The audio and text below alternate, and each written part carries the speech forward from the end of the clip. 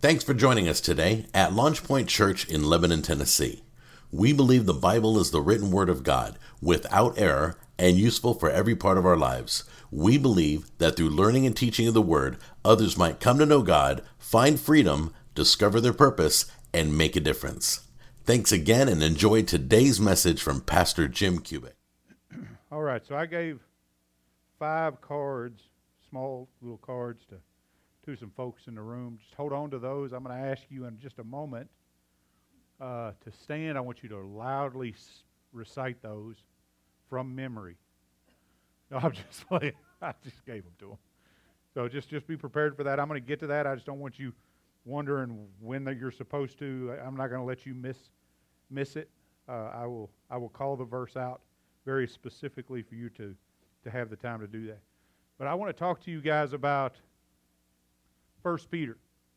And like any study we do, we need to start with, if we're going to study a letter, this one specifically being an epistle, which means a letter that is circular, which means it was intended to go from church to church to church to church. And so we can know that because it was a circular letter, that circular letter was intended for all Christians. Does everybody understand what I'm saying? Like Timothy was not a circular letter. Timothy was specifically written for the sake of showing Timothy how to lead a church, showing him what a godly man looks like in that position. And so it was a mentoring letter to a specific person. The Corinthian letters were to the Corinthian church, not necessarily a circular. And so all those things are important when you start studying letters and what kind of letters you're studying. And so I'll tell you first that 1 Peter is a circular letter intended to be passed from church to church to church. And so I'm going to go ahead and start by opening up with verse 1. 1 Peter says this: Peter, an apostle of Jesus Christ. I'm going to give you a little background information just so that you have it, because there's no sense in doing a study if you don't know who they're writing to, why they're writing, that kind of stuff, because it's relevant to the rest of the book. Peter, an apostle of Jesus Christ, his authorship has never been in question. Matter of fact, it's often, or it has been quoted, that they accepted Peter to be the writer of this letter even before the word canon was used to determine Scripture. So this letter has never been in question as to who wrote it, unlike most books. To those who reside as aliens, scattered throughout Pontus, Galatia, Cappadocia, Asia, and Bithynia. So he is saying, he is writing, he just told you who he's writing to. We know who the author is. The author is Peter, the apostle Peter that walked with Jesus, right?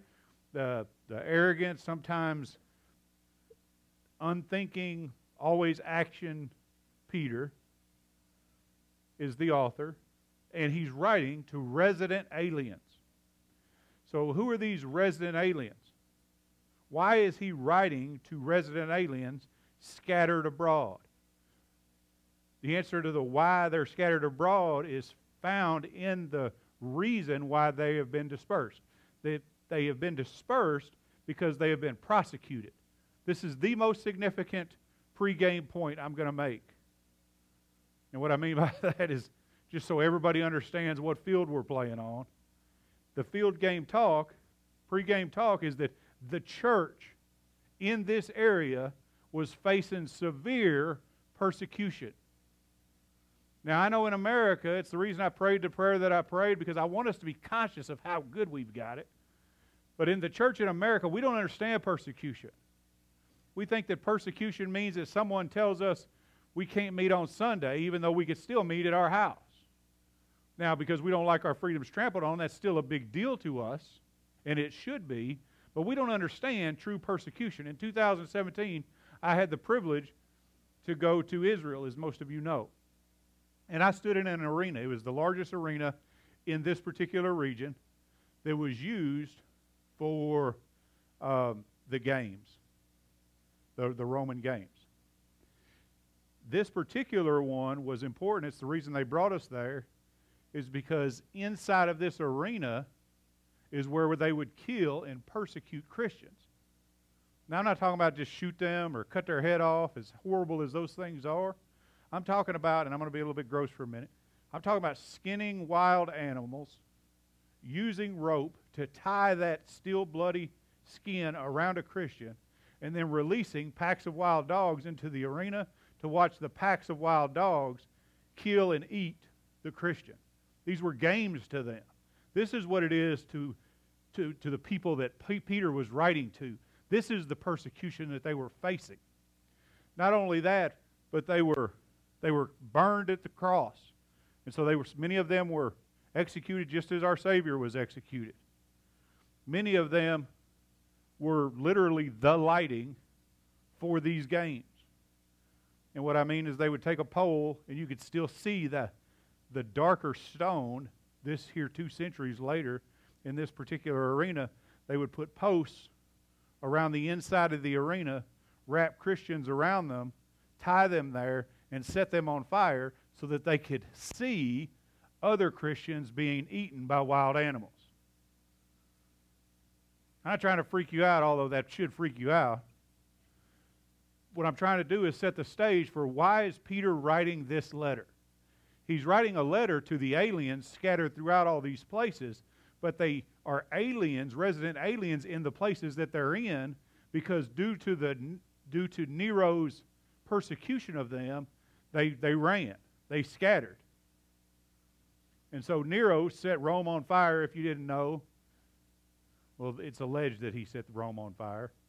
Everybody believed he set Rome on fire, but to take attention off of himself, he blamed it on the Christians. And so everybody hated the Christians, and this kind of thing happened.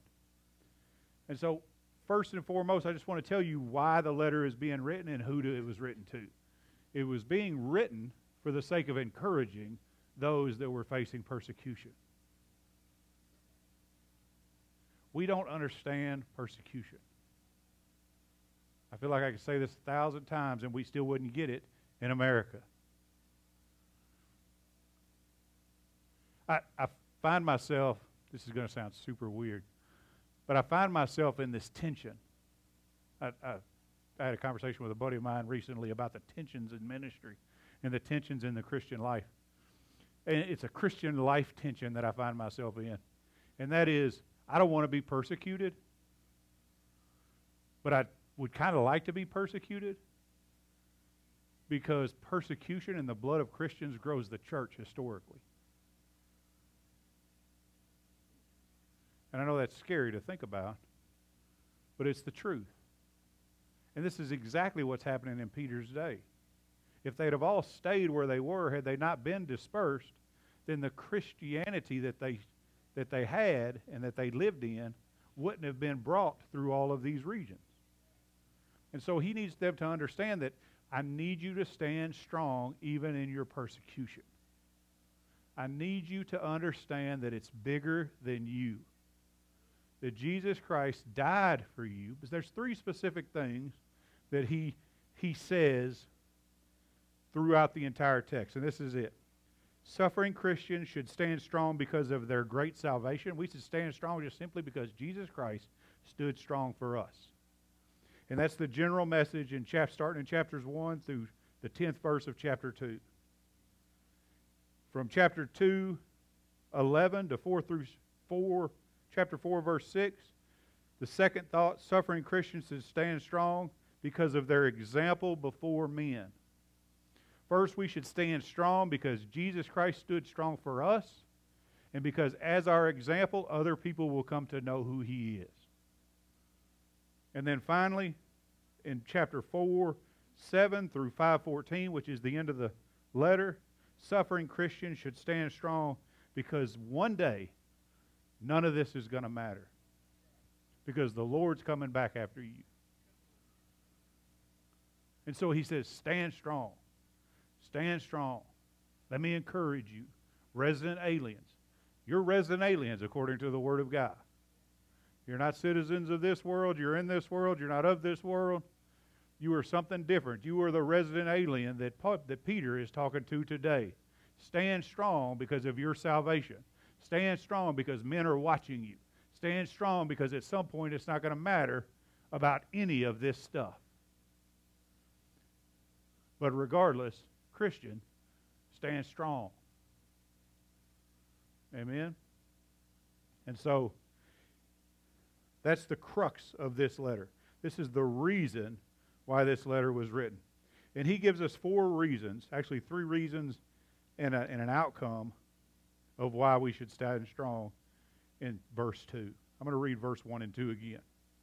Peter, an apostle of Jesus Christ, to those who reside as aliens, scattered throughout Pontus, Galatia, Cappadocia, Asia, and Bithynia, who are chosen according to the foreknowledge of God the Father, by the sanctifying work of the Spirit, to obey Jesus Christ and be sprinkled with his blood, may grace and peace be yours in the fullest measure.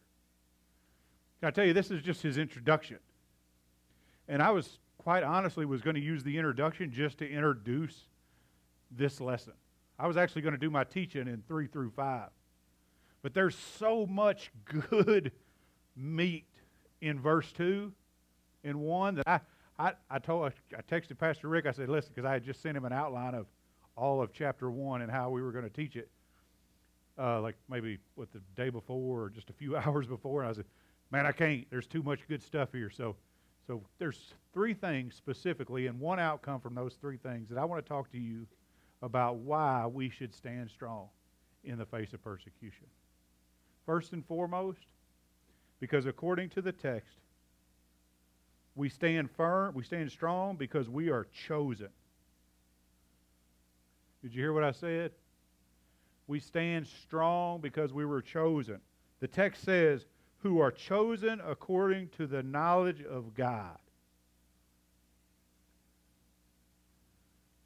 Actually, it says, according to the foreknowledge of God. This is going to super rub some of y'all super weird. How many of you guys have a Baptist background? All right. Get ready. I need you to put your feet in the stirrups, heels down, and just hold on. It's going to be all right. All right? Foreknowledge. Many people will tell you, according to the foreknowledge of God, means that God, in his sovereignty, decided from the foundations of the earth who would and who would not come into his kingdom. Essentially saying that I will choose these and I will not choose these. That I have created you specifically to go to hell. I have created you specifically to spend eternity with me. And then they use a chapter in the book of Romans, which maybe we'll get to one day, chapter 9, to prove this truth. But what they don't understand there, and I'm not going to get into it today, is that he's talking to the nation Israel. He's not talking independently. He's talking to a nation. So, I'm not going to get into that. There's only one truth in the statement that those people would tell you. God is sovereign. But God in his sovereignty did not choose to send anybody to hell. Can you hear me? God in his sovereignty, which means his absolute control. Do I believe he has absolute control? Yes. The Word declares that God is sovereignly in control of all things. I'm sovereignly in control of my house. My wife and I talk about stuff, but at the end of the day, wives or husbands, don't look at your wife right now. I saw you, Justin. Don't let me get you in trouble. We talk about stuff, but I'm sovereignly in control of my house. But that doesn't mean that in my sovereign control, the authority in which I have by right, I don't give my wife the freedom to choose whether or not she's going to love me. Is everybody with me? So, what I need to do is I need to prove to you, I need you to know. I don't need to prove it to you. It's in the Word of God. Just read the Word of God. But we're going to show in the Word of God where this statement is true. And I know that's messed some of you up because that's what you've been taught your whole life. Can we step back from our traditions for a minute and just read the Word of God? Amen. Can we just say, you know what, this is what my pastor told me. But the Word of God seems to indicate something different. I had to do this when we started the church. come back from the teachings I had been traditionally taught and go to the Word and find out what the Word actually says. There's a text that I hear used, let me just give you an example, that I hear often talking about offering, where God will shake down, press, all that stuff. I can't remember the text exactly. But if you'll give, God's going to give back to you. He's going to press it down and shake it. It's going to be overflowing and press it down and all this stuff, and you're going to be abundantly over and above. I'm not saying that's not true. What I'm saying, that's not what the Word's saying. If you'll go back and find that address, I wish I could give it to you right now. He's talking about forgiveness in context, not given. But our tradition leads us to believe that that's about giving, not forgiving. It doesn't displace the idea that God blesses the giver, because there's other promises in other places for that. But we need to I say that only to say we need to step back from our traditions from time to time and say, what does the Word of God say? Amen? And so this is what I want to do. I want to talk to you about what the Word of God says so that you can prove that He is sovereign, but in His sovereign, chosen means something different than He chose some people to go to hell and chose other people not to. And so, I passed out some verses. Who's got John 7:17? Can you stand up and read it pretty loud?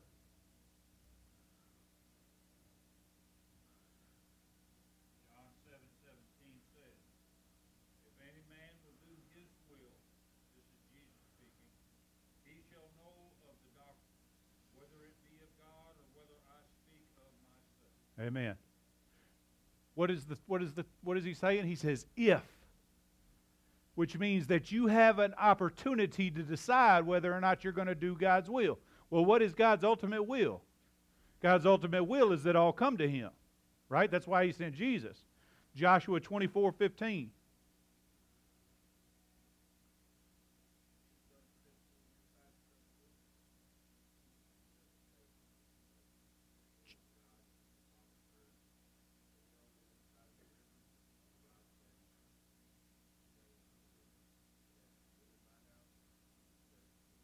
Amen.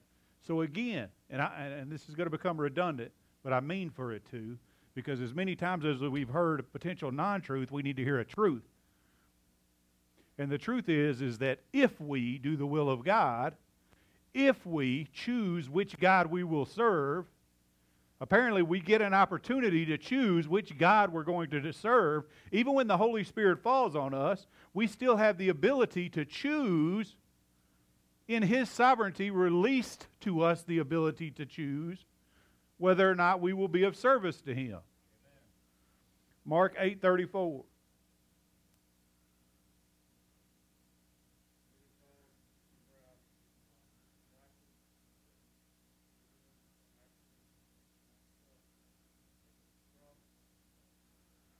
If anyone will come after me. Which means that there's a possibility that there are those that will decide not to come after Him. Amen? I know I'm just building a case here, guys. Romans 10:9.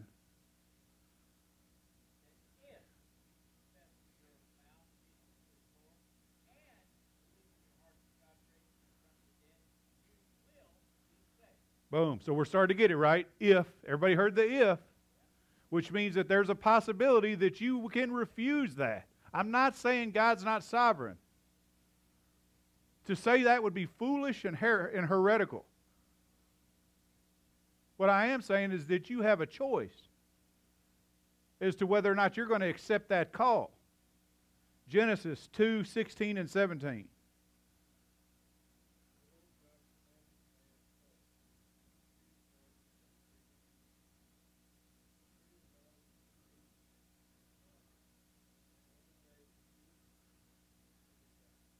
Boom. I saved this one for last. Because He specifically tells them, do not eat of this tree. He declared His will to them. I do not want you to eat of this, because if you eat of this, you will surely die. But they did what? They chose to do it anyway. Everybody okay? There is nothing that destroys this argument greater than John 3:16. For God so loved the world that whosoever believeth in him should not perish but have everlasting life. Whoever, y'all ready for this? I looked it up in the Greek. You know what it means? That means whoever.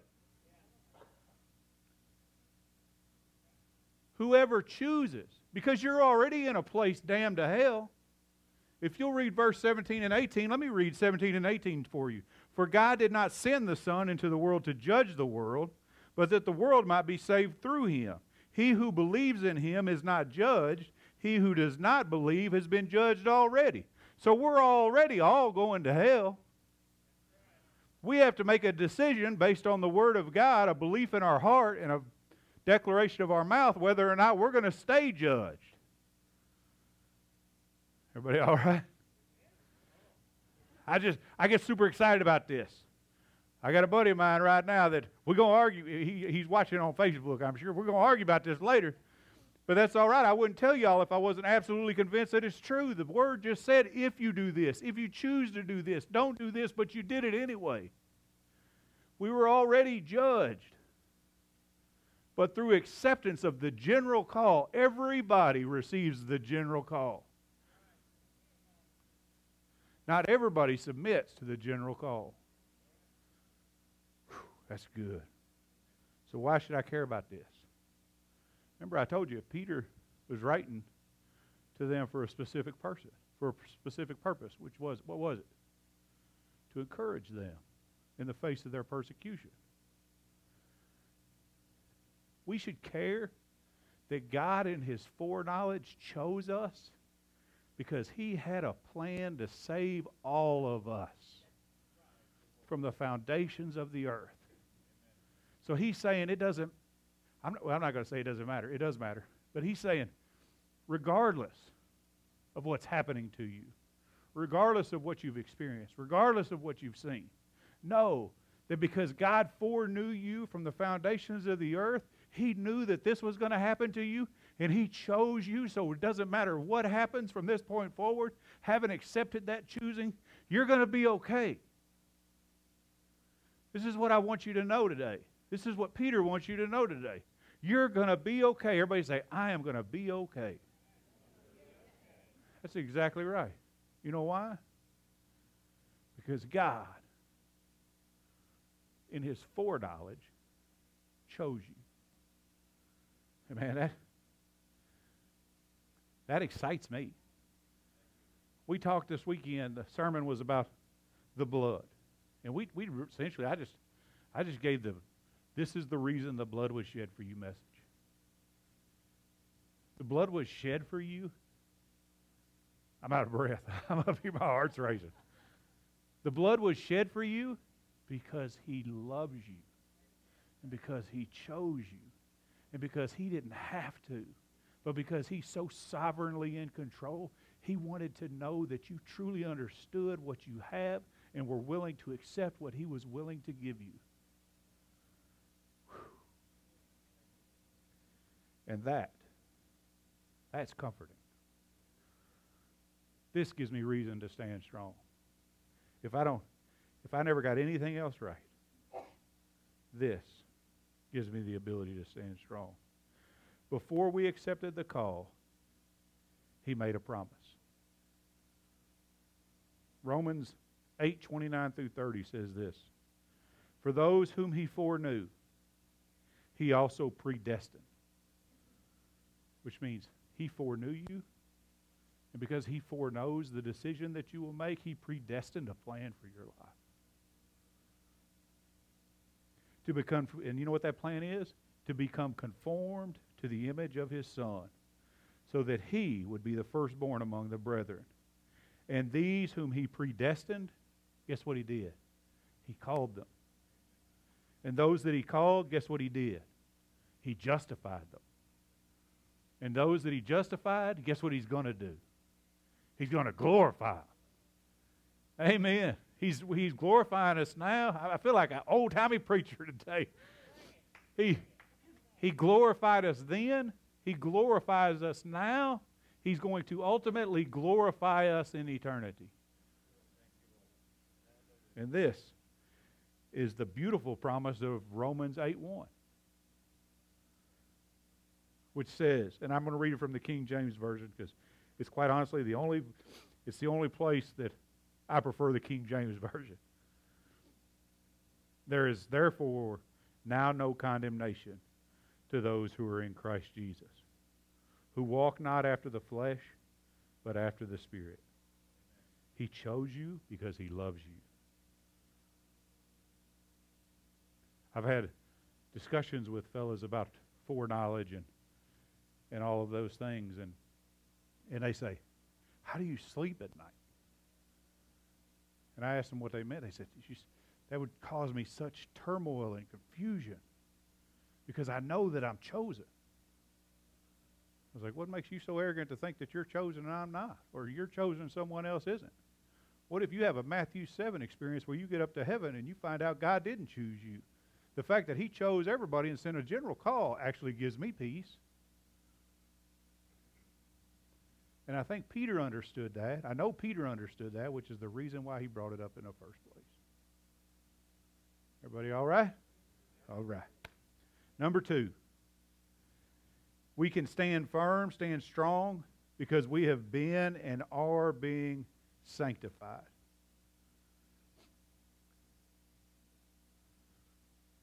The text continues. It says, according to the foreknowledge of God the Father, by the sanctifying work of the Spirit. What was that? Sanctifying work of the Spirit. Now, to be sanctified just simply means to be set aside, made holy, to be made for a purpose. This sanctification process starts at salvation. I can prove this to you in Scripture. 1 Thessalonians 2:13 says, but we should always give thanks to you, to God for you, brethren, beloved by the Lord, because God has chosen you from the beginning for salvation through sanctification by the Spirit and faith in the truth. There's another one of those texts that says, how do you get saved? By faith. By the work and the power of the Holy Spirit. It starts salvation. The sanctification process continues throughout our life. Let me read Ephesians 4 to you real quick. Not the whole thing, because it's a lot. 22 through 24. If you've given your life to the Lord, you've been sanctified. You've been set aside for His purpose. You belong to Him. He loves you. He chose you. We have all those promises that we've just talked about.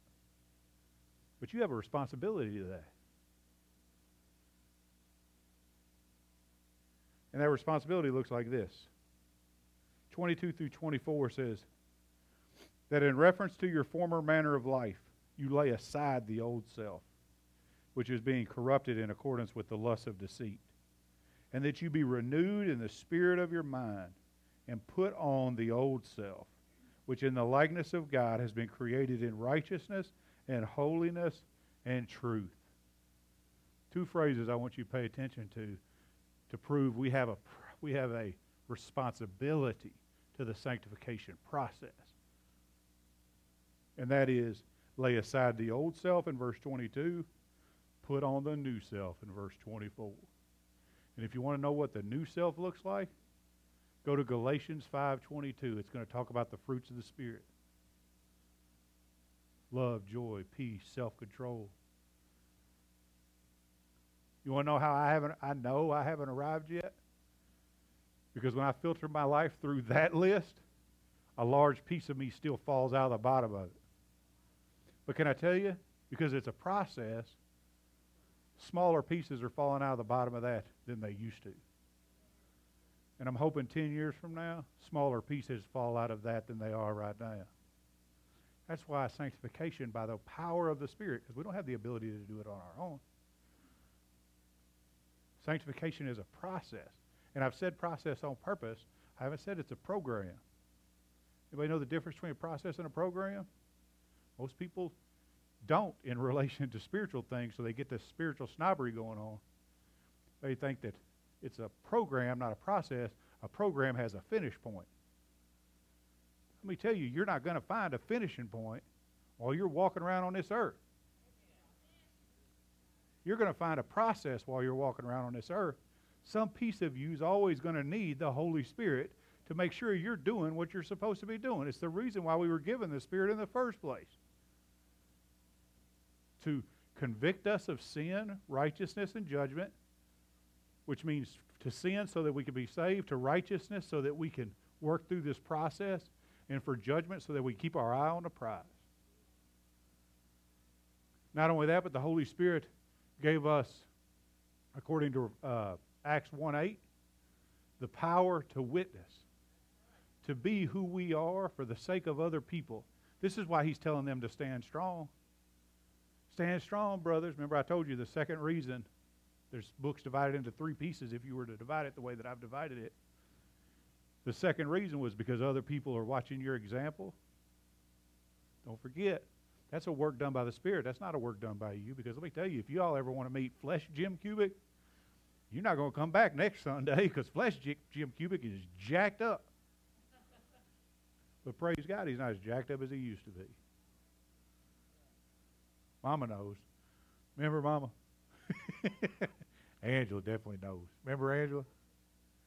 Anyway, let's focus. There's something else that I want you to pay attention to. The Spirit of God not only empowers us for ministry, doesn't only convict us, but according to the Word of God, it keeps us in remembrance of the Word of God. Do you know ultimately why the new self looks so much differently than the old self? Because I look at the Word and I read it and I study it and I ask God, give me wisdom and revelation so that I might know you better. That's a very intentional prayer. I pray every time before we meet together. Every time before I do personal study. Every time in my prayer, that's in every prayer that I pray. Because I know without wisdom and revelation, without His wisdom and the revelation of the Word of God, I'm as lost, as my granddaddy said, as last year's Easter egg. Read your Word. I let one of the youth kids, because he didn't bring a Bible with him Sunday before last, I let him use my Bible for a quiz we were doing. And I know you can't see it, but he goes, man, there's so much writing in your Bible. How long did it take you to do that? I said, I don't know. But you're not going to understand most of it because the Word is a living document. And this is what it said to me at the time that I needed it to say something to me. What am I saying? By the Spirit of God, we are sanctified. Don't get mad at the process. Just accept the process. That's what Peter's saying. Just stand strong. Know that God not only chose you, but because He chose you and you've accepted the call that He's given you, He's going to hold you, mold you, break you, cut pieces out of you, mold you again. He's going to get you all wet and mushy again, put you back on the wheel because you jacked up yourself in that purpose. Going to create you for a new purpose. Just trust the process. You might have done something that you shouldn't have done. You might have said something you shouldn't have said. Nothing. Everybody say nothing. Nothing caused God to elbow Jesus and go, yo, bro, you see that? I didn't see that coming. I didn't know He was going to do that. I would have never saved Him if I'd known He was going to do that. He knew your process long before you did. Stand strong. Amen? Number 3. I'm going to be about 5 minutes over you. We can stand firm because we are under covenant. Verse 2c says, to obey Jesus Christ and be sprinkled with His blood. We can stand firm because God made a covenant with us in the blood of His own Son. Covenant ain't a contract. Say it. Covenant ain't a contract. We should be excited about that because if you break a contract, the other guy gets to break his contract. God says, I'm going to make a covenant with you. So even when you fall short of what we've agreed upon, I'm still going to offer you reconciliation. Exodus, so it starts In obedience, though, this covenant is sealed. I guess probably the best way I can say it. Is sealed in obedience. I'm going to read this to you. Exodus 24, 3 through 8. Then Moses came and recounted to the people all the words of the Lord. So Moses had just talked to God. And all the ordinances. And all the people answered with one voice and said this, all the words which the Lord has spoken, we will do. What are they saying? Everything he said, I'm going to be obedient to. They haven't sealed the covenant yet. Moses wrote down all the words of the Lord. Then he arose early in the morning and built an altar at the foot of the mountain with 12 pillars for the 12 tribes of Israel. He sent young men of the sons of Israel, and they offered burnt offerings and sacrificed young bulls as peace offerings to the Lord. Moses took half of the blood and put it in basins, and the other half of the blood he sprinkled on the altar. Then he took the book of the covenant and read it in hearing of the people and said, all that the Lord has spoken, we will do, and we will be obedient. So he's saying, you guys made this declaration. We've prepared a sacrifice. We've given a sacrifice. Y'all still in, right? That's essentially what he's saying. So we're going to be obedient, right? So Moses then took the blood and sprinkled it on the people. Jesus Christ sprinkled his own blood on you to cover you so that when God looks at you, he doesn't see you. He sees his son, Jesus. And you seal that covenant through obedience. Your expectation, God's expectation of you, is to do this. All the words which the Lord has spoken, we will do. That's why I overemphasize, or not overemphasize, I can't overemphasize Romans 10:9. Because if you declare in your mouth that Jesus Christ is Lord, this is what you're saying. Will do. Will do. And they sprinkle the blood which the Lord has made you in accordance to these words. And Jesus in the New Testament did the same thing for us. In obedience. Did what the Father's will required of him. And then finally, we stand strong because of peace through grace. Peace through grace. It's all about grace. You know why? Because we don't deserve to be chosen. We don't deserve to be under covenant. We don't deserve anything. God gave it to us anyway. And then we have the promise of peace because of the graces we don't deserve. Grace is simple, but it's often confused. Grace isn't some huge theological thing. It is this. It's anything you receive from God that you didn't earn. And can I tell you, that's everything? You don't deserve the breath in your lungs. You don't deserve the life that you have. You don't deserve the job that you have. You don't deserve the favor that's been given to you. You don't deserve the family God's placed around you. But the graces, the undeserved favor of God gave it to you anyway. And so Peter's saying, listen, at the end of the day, God chose you. He made covenant with you. He's never going to break any of those things. Stand strong. I need you to know that his grace is sufficient for you no matter what happens to you as a resident alien. And I would say the same thing to you. That it doesn't matter as a resident alien what happens to you. What scattered you or not scattered you. God sees you, knows you, called you, and created covenant with you anyway. Why? Because he wanted to. Which is even more of an incredible grace to me. Amen?